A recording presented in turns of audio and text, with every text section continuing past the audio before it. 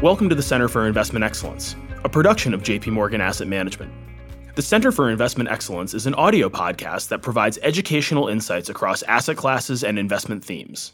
Welcome, everyone, and thank you for taking time to join our first institutional client conference call of the quarter. My name is Darren Smith, and I'm head of the West region for our North America institutional business. I'm joined today by my colleague, John Bilton, our head of global multi-asset strategy for the Multi-Asset Solutions team. Over the next hour, we'll shed some light on what we're seeing in the market and how this is impacting our asset allocation views, as well as our long-term capital market assumptions. To facilitate the discussion, I'm going to pose some questions to John. So with that, John, why don't we go and get started? Certainly what we experienced in March was the fastest sell-off in market history as investors indiscriminately sold assets to raise their liquidity profile. What have your observations been over the past several weeks, and what are you seeing in the marketplace today? Hey, Darren, thanks. And thank you to everybody who's joined the call today. I realize these are turbulent times, so spending time with Darren and myself is, we're honored to have you all on the call. So, Darren, it's kind of interesting. We're all getting used to working from home, from social distancing. If anybody hears kids yelling or dogs barking in the background, I'm going to apologize in advance. But this isn't the first time we've seen social distancing. In fact, you can go back to 1493. Henry VI introduced a ban on kissing to prevent the plague from spreading. But it is the first time that we've seen 1/3 of the world's population in lockdown. It's not the first time we've seen stocks falling by 1/3, but it is certainly the fastest. And I think broadly speaking, it's the first time in modern financial history, and I'm thinking back to the 50s here, that we've seen a government's forced to make a straight choice between the economic outlook and the public health outlook. And quite rightly and understandably, public health has won. So I think the questions that we've been asking ourselves are very much in that context. How do we interpret the world that we're in? Because clearly some of the assumptions that we would have had have really changed and been challenged. And we are in a very new world with regard to policy responses. So let's look actually firstly at the moves that we've seen. So Darren, this, as you rightly pointed out, fastest sell-off in market history that we've seen. And it really has caught markets and investors, I think, by surprise. I think what's interesting, though, is if we take a look at the actual pattern, it's not completely different from history. In fact, I spent a little bit of time overlaying some of the patterns in the S&P 500 with the great financial crisis from 2008, 2009, and there are some striking similarities. I mean, first and foremost, what we saw in March was a really significant volatility shock and funding crisis. Not terribly indistinct from what we saw in the early part of the fall in 2008, when Lehman Brothers went bust and we got the run on the US dollar and the so-called breaking the buck. And what we saw then was the VIX spiked to over 80, and we had very, very sharp selling in the S&P 500, massive run on liquidity. And that's exactly what we saw in March of this year, as we had the Fed having to step in alongside other central banks to provide that dollar funding, dollar liquidity. Now, it's happened very quickly, but we've seen massive and quite coordinated policy support from central banks, and that's begun to ease up both the initial volatility shock and the funding crisis. And I think what's rather interesting now, and again, lessons from the global financial crisis of 2008-9, it was the VIX and funding spreads spiked and made their highs in October and November. But it wasn't until March the following year that we saw the low in the S&P 500. And so while we've had a couple of green days on the tapes, and certainly some of the relief that we're seeing from the virus infection rates easing some within Europe have translated to some strong days on equity markets around the globe, we've yet to have earnings season. We've yet to really calibrate where we're going. So what have we learned? We are in recession. Of that, I think there's very little doubt. But the trajectory from here is highly uncertain, and the damage being done, we just don't know at this stage. We do expect earnings season to be an absolute shocker, but what we haven't seen is analysts bring their numbers down fully yet. And so as a result, we're still a little bit cautious in our outlook. But the one thing that we cling to here, and it's something that's really important, and I'm going to come back to this several times as we discuss things this evening, Darren, is that out of recessions, out of bear markets, are built new expansions and new recoveries. And that built new bull markets. But the one that will be ahead of us in the quarters and years to come will have a very distinct tone because of the policy responses being set in motion today, and in particular, the fiscal response, which has been comprehensive and massive, as well as very coordinated on a global basis. John, thanks for that as a backdrop. You and your team just completed your monthly strategy summit. I was hoping that you'd like to share some of the views that were a result of that meeting. Absolutely. And in all my time of attending these meetings, I have to say I don't think I've sat through one where markets have been as mobile. We were very fortunate to have a front row seat on things as an investing team. But what did we look at? Well, first and foremost, we talked about that point, about us being now in recession and the shock move to recession in many, many regions being so quick. There's a lot of talk at the moment about how deep the drawdown is going to be in economic terms in quarter two. And I think those numbers, while they're academically interesting, are not necessarily something that we should be focusing in on, whether it's 20% of GDP, 50% as Bullard thinks in one quarter and then a rapid bounce back is of less relevance. But what we have to think about is being on a recession footing in 2020. And that means that although we saw assets sold indiscriminately as people reached for dollar funding in March, we're through the phase now, that initial shock, into a point where we're now trying to calibrate forward growth. During that phase, bonds will probably work. There will be days, unlike today and yesterday, where markets are more spooked and where earnings are perhaps more in focus. And on those days, bonds, even at these really low yields, are going to protect you. Indeed, in our quant models, we're beginning to see those swing behind duration a little bit more now, even though we've got these very, very low prevailing yields. We are conscious that we will see opportunities as well. And it's worth noting that even within credit markets, the Fed have really broken the mold and moved very quickly to start buying investment-grade credit. That opens up opportunities to add risk in certain places. So even though we're on recession footing, we're still looking for places that we can begin to lean into. And that old don't fight the Fed mantra that we got so used to before, I think that's going to serve us well for the moment. One thing we are thinking is that, we haven't seen the downdraft in earnings yet. So as a result, we want to be a little cautious on equities. So we're a little bit underweight in a lot of portfolios, sort of neutral to small underweight, recognizing that while we are going to be seeing some volatility in the near term, we need to see markets find a base, and it's moved very, very quickly. But within equities, we're very clear in our preference for the US as a core market because of the dispersion of earnings across different sectors, and also because of the exposure to technology, which, let's face it, we are all much bigger users of this month than we were just a month or two back. And so as a result, there are things to be done within portfolios, but we're working on a defensive footing. But again, I'm going to come back to the point. We also need to think forward. Fiscal policy plus monetary policy, when the expansion restarts, whenever that may be, will probably mean steeper curves in the intermediate term. That will mean potentially changes in leadership within equity markets, both at a style and a regional level, and also will help us begin to plot through how we want to gain exposure both across the credit and equity markets in the intermediate term. So defensive today, but with a clear eye on the future. Thanks, John. And maybe falling back on fixed income just for a quick moment, where do bonds go from here? We're at zero today. And then also if you could touch a bit on the view of high yield default rates. Yeah, absolutely. I think it was funny. I was on a call with some of my team this morning and discussing, how do we describe how we feel about bonds? And I think the pithy way of describing it is simply this: buy them, but don't keep them. What I mean by that is here and now, when you're on a recession footing, having an exposure to duration makes sense. Bonds, over a short couple of weeks in March, did sell off with risk assets.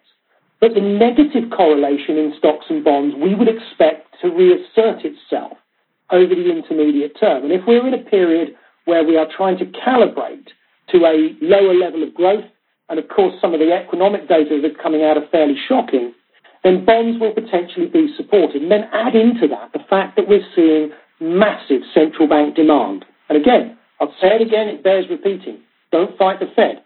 They're out there buying bonds. You can expect bond yields to be contained. Now, within the US, we don't expect bond yields to go negative as they have within Europe and in Japan, simply because we don't think that the Fed is likely to take policy rates negative.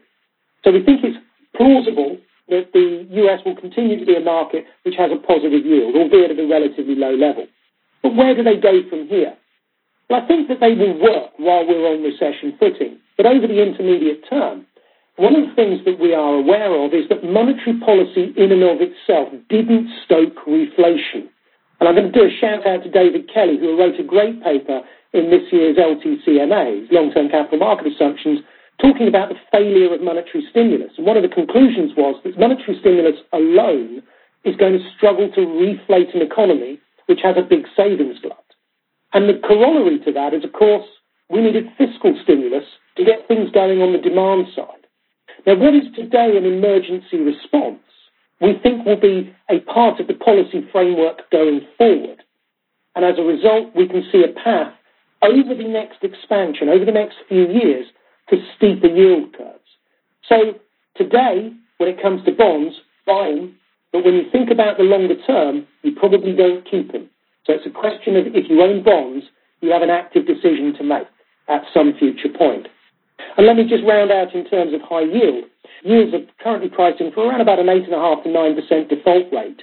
And that seems around about fair, perhaps a little light when we compare it to 2008, 9, and also back to the period from 98 to 2001, where annualized default rates were 10 to 11%. So we're not too far away from pricing for a typical recession level of defaults. Because I think the thing to also bear in mind is that credit is relatively levered at the moment. But it's levered particularly at those cuspy BBB credits at the bottom end of IG. So I wouldn't just be looking at default rates. I'd also be mindful of the downgrade risk as well. And so what we may be looking at is not just high yield, but also the lower end of IG as something to continue to have a little bit of caution on. By all means, absolutely, we should be leaning in and buying investment grade with good cash flows and where the Fed are buying. But I think that it does argue for a degree of selectivity around credit, because ultimately the default rates that are being priced are the type of levels that we have seen in prior recessions. Thank you, John. And you mentioned a bit earlier about market volatility. How are you and the rest of the portfolio management team dealing with that volatility, and how does that translate into asset allocation decisions that you all are making in portfolios? Yeah. So volatility, we spend a lot of time, obviously, as investors thinking about return potential, and a lot of our outlook is talked about, do we see stocks doing 5%, 10%, 20% over a period of time? And we often hark back to the old thought that stocks should give you around about 8% through the cycle.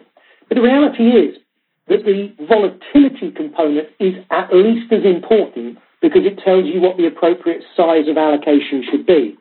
Simply put, the more volatility that you have in the market, the smaller the notional position size that you need in order to achieve a certain level of tracking error risk. And so when we think about our balanced portfolios, actually, it's quite surprising that even when our quantitative signals are very negative in a volatile market, it doesn't suggest massive underweight position sizes, because we don't need that huge position size to achieve that same level of directional risk in the market. So for us today, when we think about volatility, we've just gone through a very meaningful volatility shock.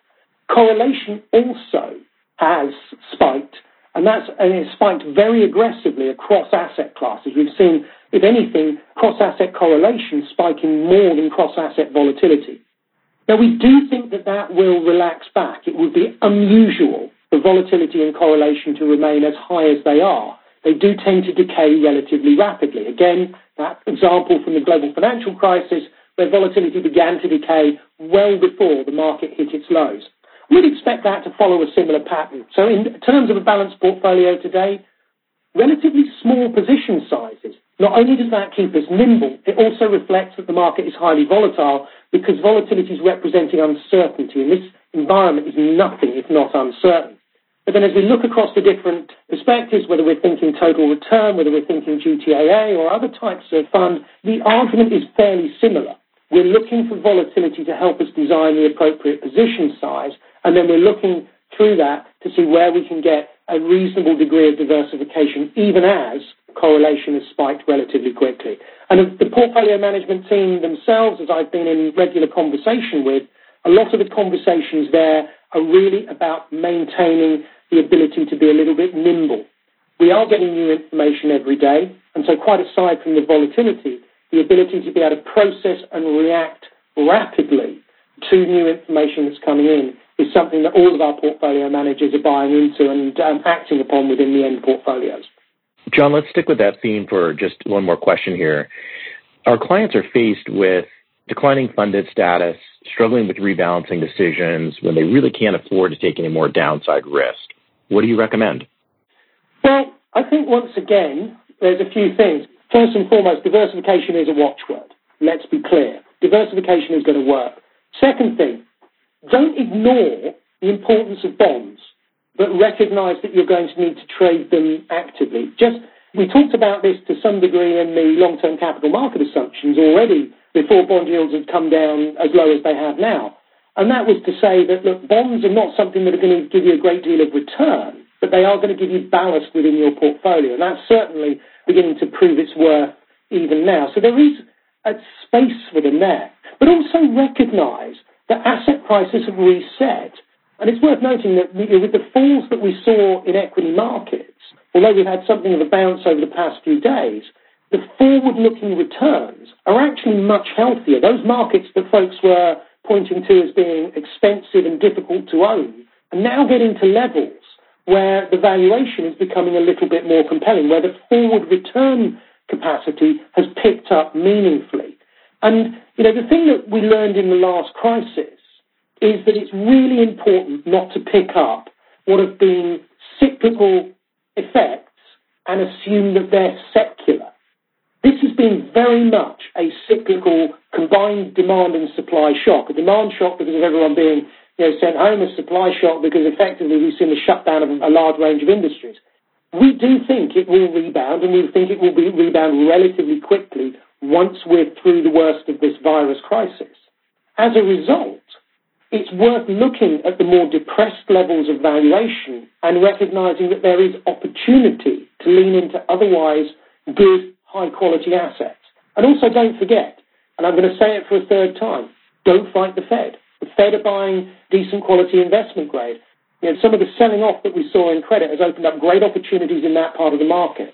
So there are things that are coming in, whether it be looking longer term and being willing to bear a little bit more near-term market volatility, but recognise that valuations are now more compelling in the equity world, whether it be that you're thinking about credit over the near term because the Fed are backstopping elements of it, whether it be using bonds to give some of that diversification, or indeed thinking more further afield. Some of the private asset markets, real estate infrastructure, actually, we would expect them to be reasonably resilient given some of the cash balances and given some of the valuations going into this crisis. And certainly the use of alternative assets as a different means of building ballast and stable cash flow into your portfolios is something that is well worth looking at over the intermediate term. So there are still things to do out there. And remember, go back to that phrase from the beginning, out of every recession and out of every bear market is wrought a new expansion and a new bull market. So that brings me right to my next question. What are some of the signals that you'll be looking for that will indicate that we're in a better environment to start adding back to risk assets in the portfolios? Yeah. Well, we've had a few of them already, which I think is really encouraging. It supports our core view that this will be over reasonably quickly and that we will get a fairly strong recovery. And I know that's been something which we talked a fair amount about. First and foremost, one of the things that the markets were clamouring for and very quickly got was massive central bank support. There was no sort of thinking about playing around with quarter point cuts and seeing what would happen. All the central banks went all in very, very quickly. This was an unprecedented crisis. It was met with an unprecedented response. The fact that funding spreads and the dollar price have come down some since then suggests that the market now judges that the Fed and their peer central banks around the world have done enough to be able to ease some of that funding crisis. So that's checkbox number one that makes us feel more comfortable. Checkbox number two is that fiscal support.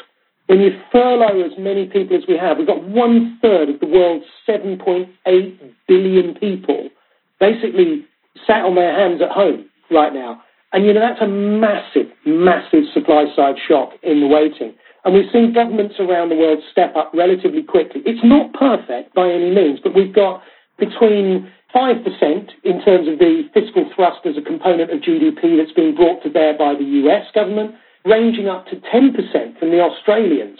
The Germans yesterday announced that they will give unlimited credit to small and medium enterprises, the lifeblood of their own economy. We're seeing massive fiscal support. So that, again, is a second checkbox. The third checkbox, to my mind, is the path of the virus. And here I think it's not surprising we've seen some reasonable market moves over the past couple of days because we're beginning to see the second derivative of virus cases and virus deaths in places like Italy and Spain, which have been tragically really hard hit by this particular virus, begin to slow down. It concerns me a little that we may still be ahead of that in other major economies, not least the US, but we would be looking for the beginnings of that inflection point, that flattening of the virus curve that is often talked about, to really come through and evidence to build there. And we're optimistic that that will come sometime late April, early May in the US, and that would be a useful thing. And so there's another checkbox there, but the one thing that keeps us a little cautious at the moment is we simply don't know how much damage has been done to company earnings. Now, it's widely expected that Q1 earnings are going to be terrible, but the guidance is going to be very important. And I think that what that tells us about the risk in terms of defaults in some of the more stressed companies, what it also tells us about activity in the latter half of the year is going to be really important. And although it may well be quite consensus that earnings are going to get hit and analysts are going to have to take their numbers down, I would always argue that there is often sticker shock to some of these numbers. And I think watching how stocks trade through the forthcoming earnings season, particularly in the middle part of April, will be crucial. If stocks are able to shrug off very bad earnings news, it would be suggestive of the market beginning to put in a base. It would be unusual for the market to truck on upwards from where it is now. That kind of market price action would be highly unusual. I personally would expect to see stocks maybe spend a little bit of time retesting their lows and forming a base over the next month or so.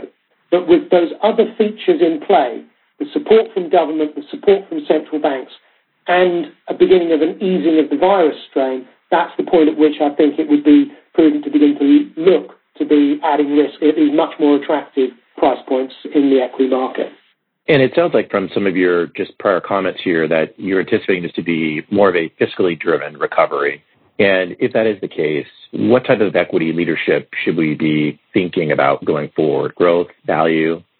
Well, I think it's a super important question here because in the same way that the last expansion was characterized by massive monetary policy support, we also learned that once the monetary policy genie was out of the bottle, it didn't really get put back in again.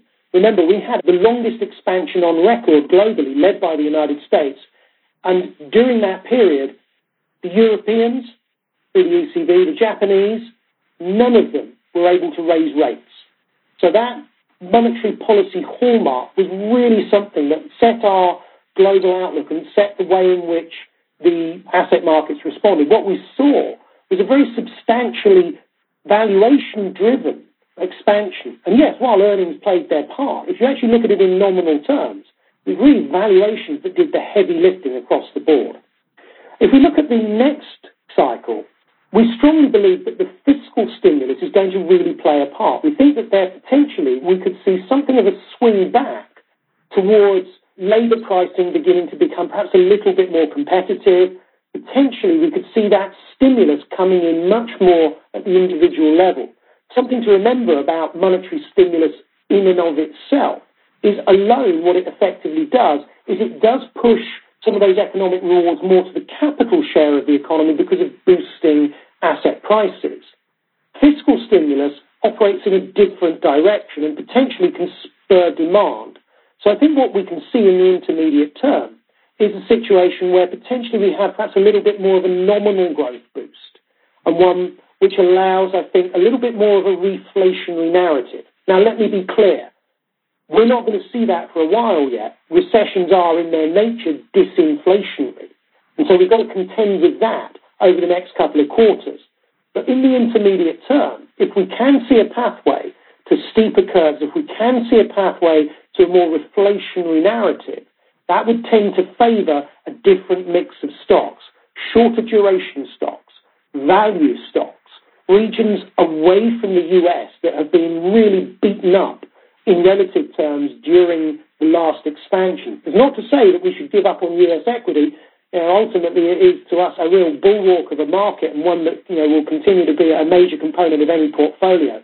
But the catch-up play from other regions that have got more value-type characteristics, in a world of steeper curves with a more reflationary narrative, there may be a day in the sun for them as well. And John, maybe we can transition now over to our long-term capital market assumptions. Many of our clients utilize our long-term capital market assumptions, along with many of other out there in the industry, to help them make appropriate asset allocation decisions in their portfolios. I know you and the team are in the process right now of looking over those again, and we're looking to re-release those in late April. Just wondering if you might be able to share some of the views that you've come up with thus far. Yeah, so I think, let's expand on that. I mean, first and foremost, it's our very sincere hope that the LTCMAs stand the test of time and that there's thematic work in there which is useful in and of itself. And I mentioned David Kelly's paper in the last one on the failure of monetary stimulus, but I'd also urge any listeners to look to another paper in there as well by one of my colleagues, Pushkar Maharaj, which is the paper on rethinking safe havens, which exactly comes to one of the questions, Darren, that you raised, which is what do we do in a world of 0% bond yields? And it's definitely good food for thought, I would argue, even now, and especially now, given where yields have gone. But the numbers themselves, clearly, we marked them to market back in September of last year. So September 30, we took our market cut. Now, of course, March 31, markets are a very, very different place. So what we've elected to do is to do a remark and to see what the assumption set would look like for dollars, for euros, and for sterling-based assets if we remark based on the 31st of March numbers.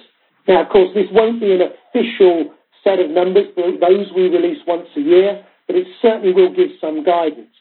And, I think by and large, we would expect that equity returns will go up. The valuation headwinds that were in place because of market price levels are not going to be there anymore. When we look forward, as well, the price entry point is going to be more attractive. And so certainly, given that we're looking out, 10 years hence, in terms of the valuations, if we're, market that's down 25-odd%, you'd expect to get a couple of percent per year more of a tailwind.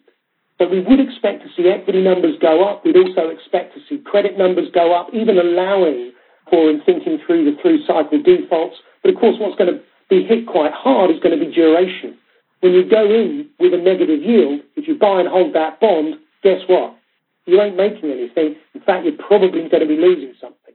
So I think the reality is what we will see is a much better prognosis for the riskier assets, a worse prognosis for some of the more riskless assets, and crucially, that stock bond frontier, that efficient frontier that we draw up in the long-term capital market assumptions, and something that we use as a real lodestone for thinking about our asset allocation, we would expect that also to steepen quite meaningfully and for it to look much, much more like an early cycle type of efficient frontier. And what that's going to tell us is that, pretty much as I've been describing on here, while we're on recession footing today and we're managing our portfolios for a continued period of some volatility and uncertainty, we're also mindful that those opportunities are opening up, those valuations are coming to levels where it becomes much more attractive to buy. And I'm going to finish as I started. Out of every bear market is born a new bull market. And that's really what we're looking to do with these long-term capital market assumptions, is remind ourselves and remind all our readers that those opportunities are out there and that these market moves are going to create an environment in which it will be possible to add more returns into portfolios over the longer term. Great. Well, John, I think we'll go ahead and conclude today's call. We certainly want to thank everyone for joining us today. We hope that it was impactful and used for you. And we certainly appreciate the continued partnership from each and every one of you. And thank you for participating in today's call. Stay safe.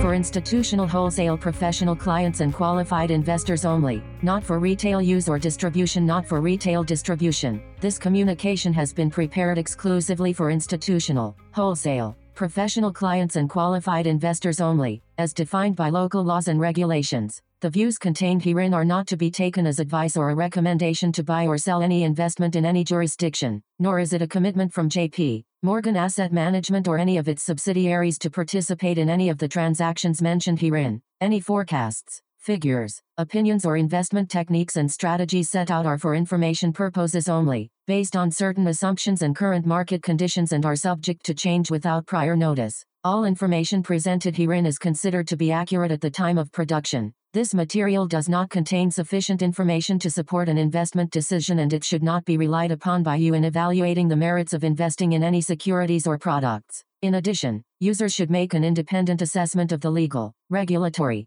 tax, credit and accounting implications and determine, together with their own professional advisors, if any investment mentioned herein is believed to be suitable to their personal goals. Investors should ensure that they obtain all available relevant information before making any investment. It should be noted that investment involves risks. The value of investments and the income from them may fluctuate in accordance with market conditions and taxation agreements, and investors may not get back the full amount invested. Both past performance and yields are not reliable indicators of current and future results. J.P. Morgan Asset Management is the brand for the asset management business of J.P. Morgan Chase & Company and its affiliates worldwide. To the extent permitted by applicable law, we may record telephone calls and monitor electronic communications to comply with our legal and regulatory obligations and internal policies. Personal data will be collected, stored and processed by J.P. Morgan Asset Management in accordance with our privacy policies at https://am.jpmorgan.com/global/privacy. This communication is issued by the following entities. In the United States, by J.P. Morgan Investment Management Inc. or J.P. Morgan Alternative Asset Management, Inc., both regulated by the Securities and Exchange Commission. In Latin America, for intended recipients' use only, by local J.P. Morgan entities, as the case may be. In Canada, for institutional clients' use only, by J.P. Morgan Asset Management, Canada Inc., which is a registered portfolio manager and exempt market dealer in all Canadian provinces and territories except the Yukon, and is also registered as an investment fund manager in British Columbia, Ontario, Quebec and Newfoundland and Labrador. In the United Kingdom, by J.P. Morgan Asset Management, UK, Limited, which is authorized and regulated by the Financial Conduct Authority. In other European jurisdictions, by J.P. Morgan Asset Management Europe S.A. Grave RL. In Asia Pacific, APAC, by the following issuing entities and in the respective jurisdictions in which they are primarily regulated: J.P. Morgan Asset Management, Asia Pacific, Limited, or J.P. Morgan Funds, Asia, Limited, or J.P. Morgan Asset Management Real Assets, Asia, Limited, each of which is regulated by the Securities and Futures Commission of Hong Kong. J.P. Morgan Asset Management, Singapore, Limited, Company, Reg. Number 197,601,586K, which this advertisement or publication has not been reviewed by the Monetary Authority of Singapore. J.P. Morgan Asset Management, Taiwan, Limited, J.P. Morgan Asset Management, Japan, Limited, which is a member of the Investment Trusts Association, Japan, the Japan Investment Advisors Association, Type 2 Financial Instruments Firms Association and the Japan Securities Dealers Association, and is regulated by the Financial Services Agency. Registration number Kanto Local Finance Bureau, Financial Instruments Firm, number 330, in Australia, to wholesale clients only as defined in Section 761A and 761G of the Corporations Act 2001, Commonwealth. By J.P. Morgan Asset Management, Australia, Limited, ABN 55,143,832,080, AFSL 376,919. Copyright 2020 J.P. Morgan Chase & Company. All rights reserved.